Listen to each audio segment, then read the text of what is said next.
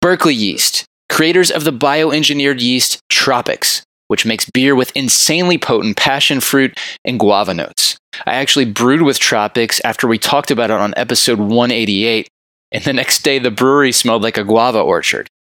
Now, Berkeley Yeast just released Thiol Boost, which is a liquid thiol precursor that will take it to another level.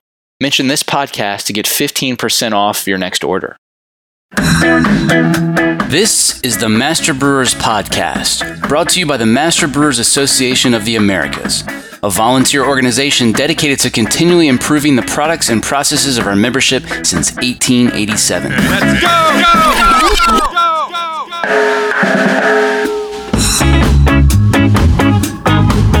Master Brewers brings you interviews with the industry's best and brightest in brewing science, technology, and operations.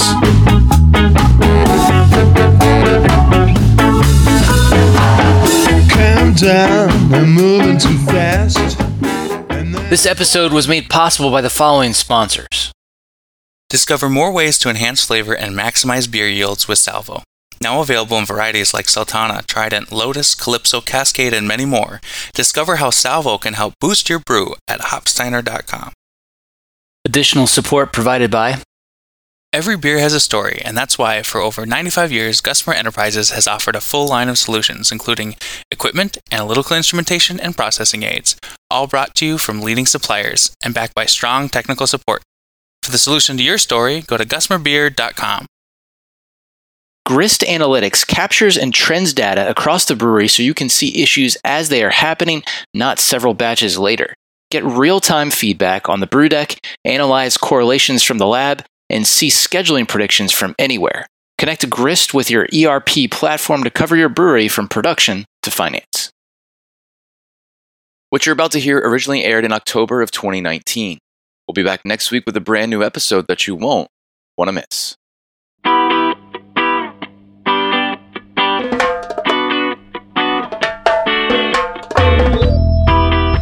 I blacked out at that point. Thankfully, I woke up in shock trauma. I'm hoping if by December, if I'm walking normally, I'll be really happy. To my knowledge, we've had 3 dry hopping geyser or volcano incidents here in Ninkasi. I had some microfractures in orbital bone and laceration on my knee and broken wrist. Yeah, we changed a lot of things after that happened. We need to rethink our systems here. Like, there's no way we can have this dangerous of a system going on a day-to-day basis for our team members. This week on the show, Dry Hop Geyser survivors talk about their experiences and how you can avoid repeating their dangerous mistakes. Hello, my name is Jessica Young, and I'm with Bearded Iris Brewing in Nashville, Tennessee. Yeah, I'm Daniel Sharp, Director of Brewing Operations at Ninkasi Brewing Company in Eugene, Oregon. Hi, my name is Victor Rini, and I'm with Key Brewing Company out of Baltimore, Maryland. I'm Lee Lannis with Kindred Spirit Brewing here in Goochland, Virginia. My name is George DePiro. I'm the Chief Brewing Officer with Druthers Brewing Company in Albany, Schenectady, and Saratoga Springs, New York. Hi, my name is Cody Green. I'm the Environmental Health and Safety Manager for Founders Brewing. Jessica, you're doing a lot of dry hopping during active fermentation down in Nashville. Tell us about your process. Sure. So we typically dry hop right during the beginning of fermentation. It's usually about day 2 or 3. We go on attenuation percentage, so it's between the range of 55 to 65%, so it's still extremely active, which can be a little scary. I believe you said you were also adding some fruit at the same time. Is that right? Yes. So we make fruited milkshake IPAs, and of course that involves large quantities of fruit. And I like to make sure that the fruit ferments out, so we want to throw it in during fermentation as well, and that would happen at the same time as the dry hop. Got it. And it's usually in pretty large quantities as well, so it can be a little bit messy if that decides to explode. What's give us some scope here. What size are your tanks, and like what kind of pounds per barrel or whatever metric you want to use? We usually do, we have 30s, 60s, and 120s. We usually try and keep the milkshake IPAs in the 30 barrel tanks. We're adding about a pallet of fruit, which I'm not sure what that equates to barrel wise, but it's, I think it's over like 180 gallons in a 30 barrel tank. So it's a pretty large quantity. And how about hops? Are you just adding pellets, or are you doing something different? We usually add pellets. That range is pretty variable depending on the beer. It can go anywhere from 2 pounds up to like 5 pounds per barrel. And I'll ask what may be a stupid question. What is the difference between what is a milkshake IPA? Is it the same thing as a New England IPA, or is that something different? It's pretty similar, except in the sense that it is usually has lactose added in the boil. So that's the milk portion, I suppose. And then it would be the fruit portion of it. Got it. You can tell I'm really up on all the current trends. Okay. All right. So, okay. Well, let's. And are you adding all this on a ladder, or how are you doing it? We used to use the ladder on the 30 barrel pretty often, but since we got the 60s and the 120s, we've gotten a lift now, and that's aided a lot in the not picking up heavy boxes and taking them up to the top of the tank. So is that like a scissor lift, or is that something different? Yeah, it's a scissor lift. Yeah. Okay, cool. And you've had a couple of geysers during the last year. Talk about those incidents. Yes, we specifically on some of our 30 barrel tanks only have one blow off arm that is also the CIP arm. And so unfortunately, there was an instance we were doing one of the milkshake IPAs, and they added the hops, and then they started to begin to add the fruit, and then they saw that it was going to be a little bit vigorous, and so they decided to cap the tank, and they left the blow-off arm open, but unfortunately the CIP ball got clogged, and they didn't realize it during the expelling of the CO2, that this CIP ball got clogged, and then a team member went back up to the top of the tank and took the cap off, which flew off past his face, and then a lot of beer came out of the top of the tank, exploding all over the place. So after that incident specifically, with the danger of the cap flying off past someone's face, made us say we need to rethink our systems here. Like, there's no way we can have this dangerous of a system going on a day-to-day basis for our team members. What's the difference? Why do you think you experienced geysers on those two tanks, but not on presumably the many others that you've dry hopped in the past? Well, sometimes it's with that large of a range, like the 55 to 65. Sometimes they kind of go a little bit earlier when it's still like pretty vigorous, or maybe there's more CO2 in solution at the time, or maybe sometimes there can be like little hop islands, and so the hops don't actually sink down initially, and sometimes they take a few minutes to sink down, or maybe they finish by the time it decides to sink down and then nucleate all that CO2. I guess it's kind of a variety of factors that kind of depend on like what's going on with the beer, but sometimes it's just different for every tank, and usually it's definitely a lot worse the earlier the attenuation is, or the lower the attenuation is. You mentioned that those tanks don't have a separate blow-off, that the CIP arm is the blow-off. Do you have other tanks that have a separate arm, and if so, is the problem mitigated by that or not?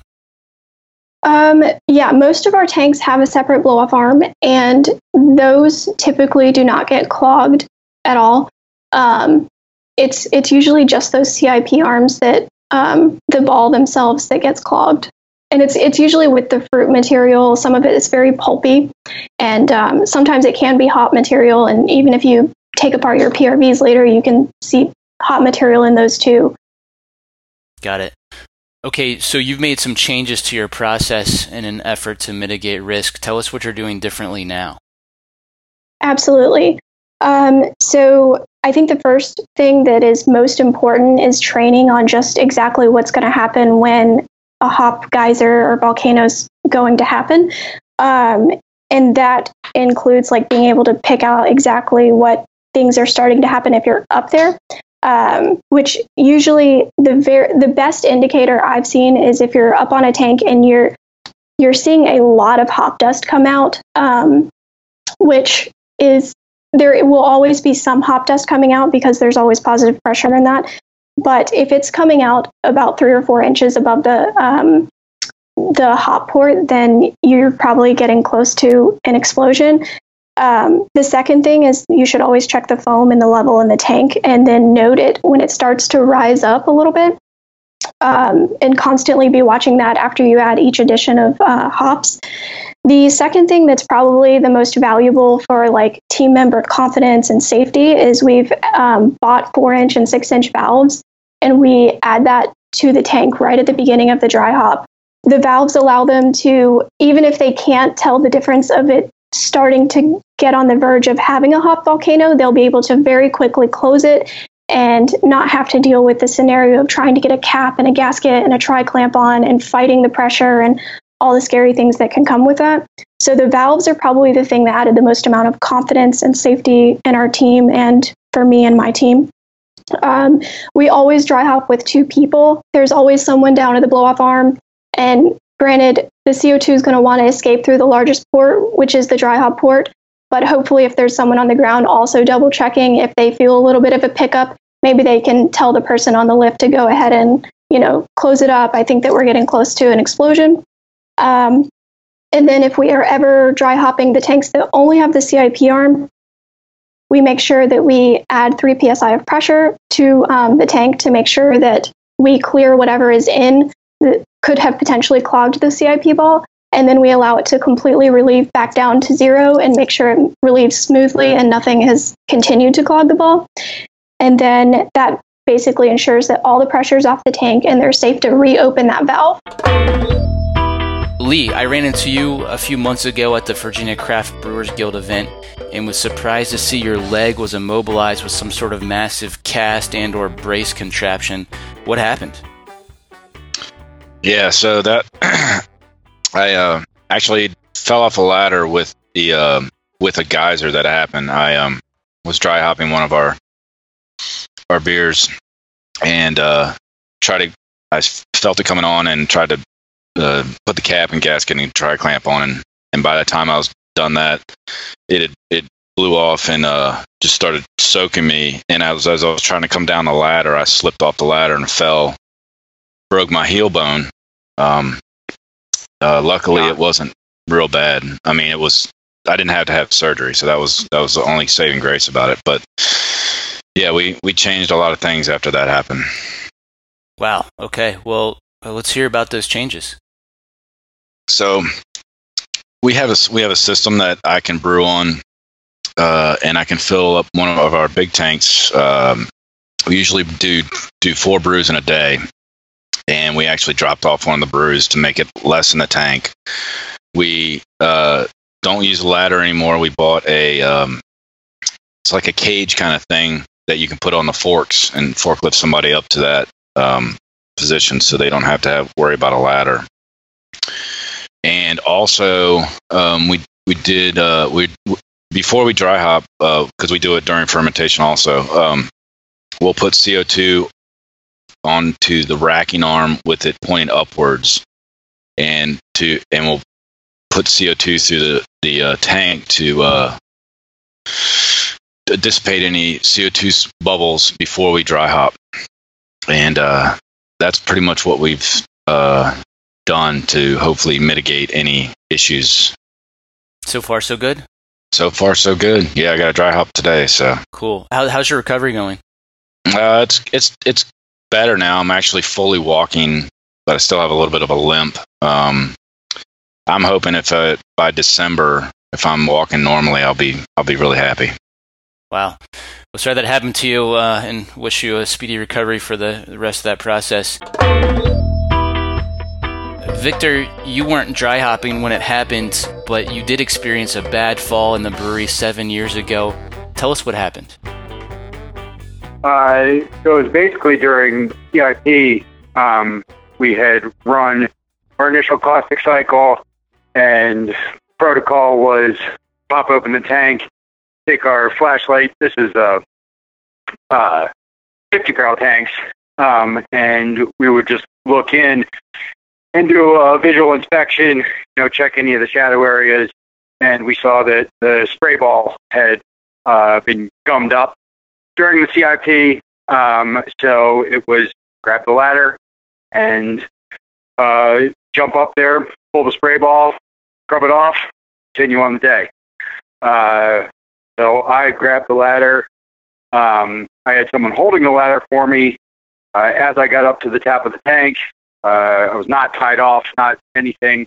I mean, I'm at 15, 20 feet up at this point, and I was banging the spray ball, trying to knock it loose because it had a pretty good feel at that point.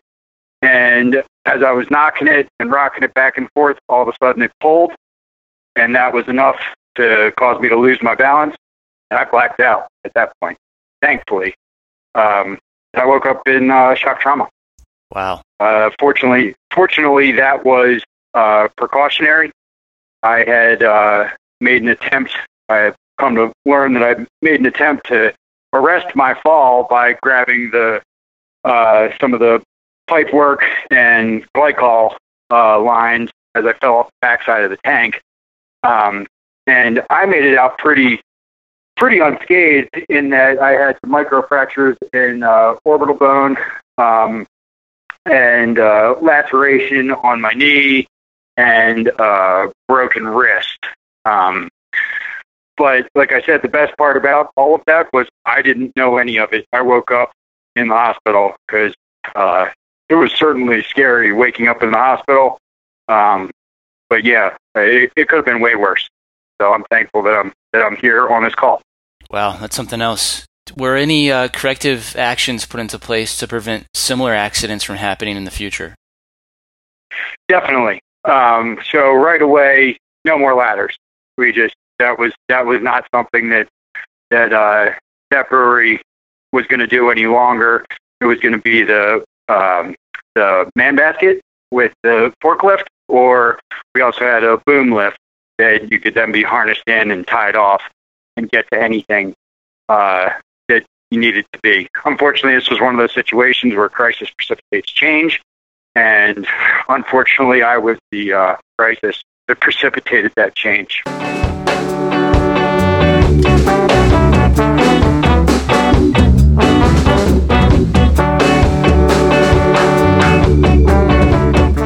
Coming up. So I wanted a way to add things to the tank while maintaining pressure, because that's really the key, is don't depressurize the tank and you're not going to have a geyser. I'm John Bryce, and you're listening to the Master Brewers Podcast from the Master Brewers Association of the Americas.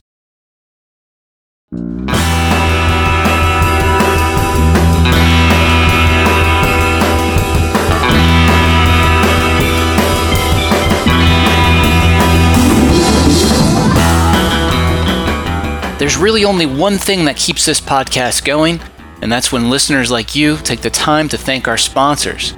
The next time you talk to a rep from one of these companies, be sure to thank them for their generous support. Brought to you by BSG. Want a natural and economical clarification aid that doesn't impact beer flavor? Then you need Kerry Biofine Eco.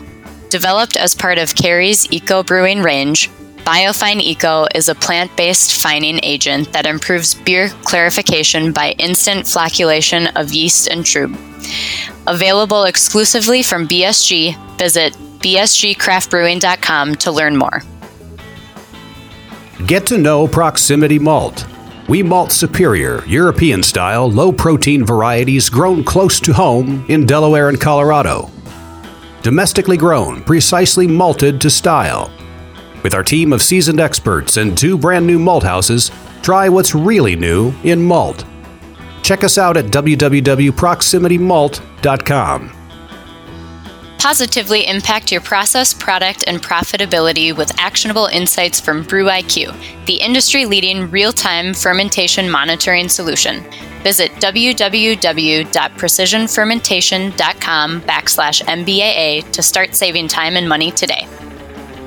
BSI, your brewing partner since 1996, is your destination for top-quality liquid yeast cultures, lab services, and brewing products. BSI customizes your yeast orders for the perfect healthy pitch rate from a collection of over 300 strains. Most strains ship within 7 days, but now try BSI's Express yeast with industry favorite strains shipped the next business day. As of 2023, BSI is proud to be a 100% employee-owned business. Professional brewers can call for a free same-day consultation or visit brewingscience.com to access over 50 years of brewing expertise. Are you sure you're getting the best deal? Visit the Lupulin Exchange, where you can find every hop variety, every brand, and every vendor. Compare prices, reviews, shipping speeds, reliability, and more on over 1 million pounds shipping direct from every hop merchant and grower in the U.S. The Lupulin Exchange. One stop, all the hops. And here's what's coming up on the Master Brewers calendar. The 2024 Barley Improvement Conference is January 10th and 11th in San Diego. Don't miss the January 10th webinar, Brewing in a Beer with Smart Bev Near Yeast, a craft brewer's perspective. District St. Louis meets January 18th and 19th at Anheuser-Busch. The Master Brewers Brewery Packaging Technology course begins February 22nd. District Great Plains has their annual meeting February 23rd and 24th at Mark I Electric Company in Kansas City. The Master Brewers Brewery Maintenance Systems course begins June 6th. It's time to save the date for the 2024 World Brewing Congress. That's August 17th through the 20th in Minneapolis. Check out the full calendar of events at mbaa.com for more details or to find a district meeting near you. Haven't joined Master Brewers? Now's the time. Just for listening to the Master Brewers podcast, become a member for $123 for the year. Head over to mbaa.com and use code BEER2023 when you join.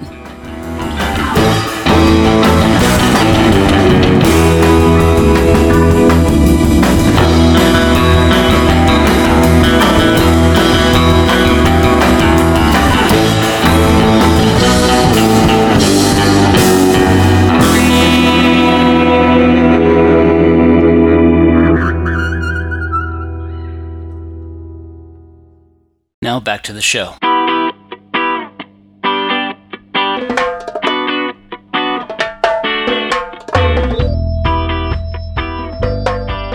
George, after experiencing a couple of dry hop geysers, you had a dry hop dosing device fabricated. Tell us about that. Yes. At first, I've got to say, listening to the previous guests' experiences of falling off ladders, I'm kind of really grateful that that never happened to me, because I spent 13 years at a brew pub with top manways on the tanks. No bottom manways. It was only top manways. So everything was done on a ladder. And I somehow never fell. But boy, that is scary. So after I got wet the second time, I said, I'm not doing this anymore. I like to ferment my beers. I like to carbonate them naturally. So I'm dry hopping beers that are at about 2 to 2.1 volumes of CO2 when they're ales, and lagers will end up being fully carbonated to like 2.4 volumes. So I wanted a way to add things to the tank while maintaining pressure, because that's really the key, is don't depressurize the tank and you're not going to have a geyser. So I just had a 6-inch pipe welded to a 6-inch to 4-inch reducer, and then had a cap put on it, and that fits on top of a 4-inch butterfly valve at the top of the fermenter. So you attach this, you pour in whatever you want to pour in, hops, fruit, whatever, and put a cap on it, open the valve, the pressure equalizes, and the stuff falls in. It's that easy. And then you close the valve, open a little ball valve that's on the cap of the device, and depressurize it. And then you can either add more stuff if you couldn't get it all in one dose, or you remove the device and clean everything up. That's pretty cool. And these are somewhat widely available now, but I believe you mentioned that this was sort of a prototype at the time, right? Yeah, I had my brew house vendor build it for me, and then I guess I should have patented it, because maybe I'd not be brewing anymore. But it's just such a simple device, and yes, now it's available online. Can I say the name of the company that's making them? In fact, we'll put some links in the show notes to that company and also some of the others, so that if anyone wants to get one, they'll at least have a few options out there. So sure. Right. Okay. JV Northwest are the people who made my prototype, actually. And then Mark's Design and Metalworks have one available for a very reasonable price on their website. All right, great. And just a couple other little things. Do you want to talk a little bit about how much it holds, how much it weighs, things like that? Yeah, well, it depends. It depends on how much ceiling space you've got and how much money you're willing to spend. Because if you have one custom made, the diameter of the pipe is going to determine. The diameter of the pipe and the length of the pipe are going to determine how much it holds. So we have some ceiling height restrictions at our largest brewery where we have 60-barrel fermenters. So the device I have here will hold about 8 pounds, maybe 10 pounds of hop pellets. So it takes us multiple doses to dry hop one of these tanks. But at our locations with smaller brewing systems, they can have 7 to 8 pounds in their dosing devices, and that's usually enough for dry hopping one batch. Sounds good. Well, you can just call it double or triple dry hopped, if you need to, and then sell more beer. So. Right, if you have to keep adding more. And I've got to say, working on ladders is a terrible idea. And if you have the space for it, because I know not every small brew pub has the space for a scissor lift, but boy, they are so much safer for doing everything. And also, listening to the other guests made me realize we do something here routinely. We remove the CIP balls from tanks that have any chance at all of crawling up that high. So if we're doing a full 60-barrel batch in one of our 60-barrel fermenters, we will remove the CIP spray ball so that it cannot get clogged. Daniel, welcome back to the show again. You're with one of the nation's larger craft breweries, producing somewhere in the neighborhood of 100,000 barrels. The bigger the brewery, the more impressive the dry hop Geyser, right? Yeah, definitely. All right, so you guys have done some investigations into a couple of dry hop Geyser incidences, or maybe more than a couple, and also some RCAs, which I wasn't sure if that stands for root cause analysis or risk control assessment, but regardless, you've ended up in a place where you've got some countermeasures. So let's hear your story. Yeah, so actually, to my knowledge, we've had 3 dry hopping Geyser or volcano incidents here in Ninkasi. 2 of them happened while I was here, and the first one that was recorded happened before I was here. And kind of the big takeaway that we've come across looking back on these and doing, as you mentioned, RCAs, or we call them root cause analysis, but I think a risk control assessment is also an adequate label for those, is really controlling the amount of pressure and headspace in a tank.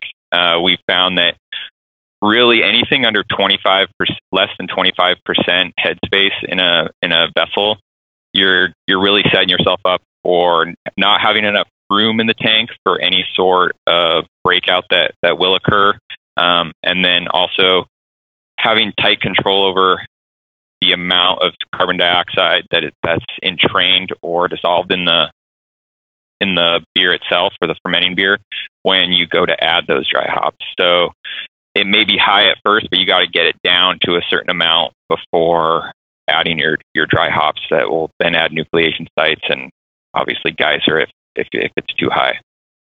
What is that spec at Ninkasi? Do you know? We don't have a hard spec on it, but it's trying to get as much out as you can. And so it's one of the previous people on the call mentioned trying to recirculate or get some breakout to occur initially.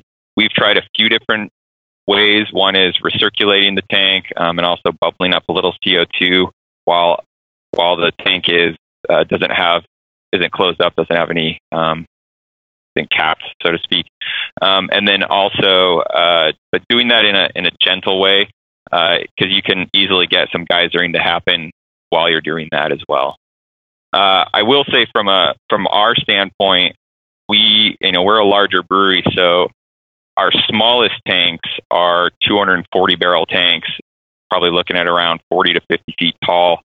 And so everything has to be accessed either by a ladder or by our dry hop catwalk. So our employees are on top of the tanks. And as previous people on the call also mentioned, really working from ladders is not to be done.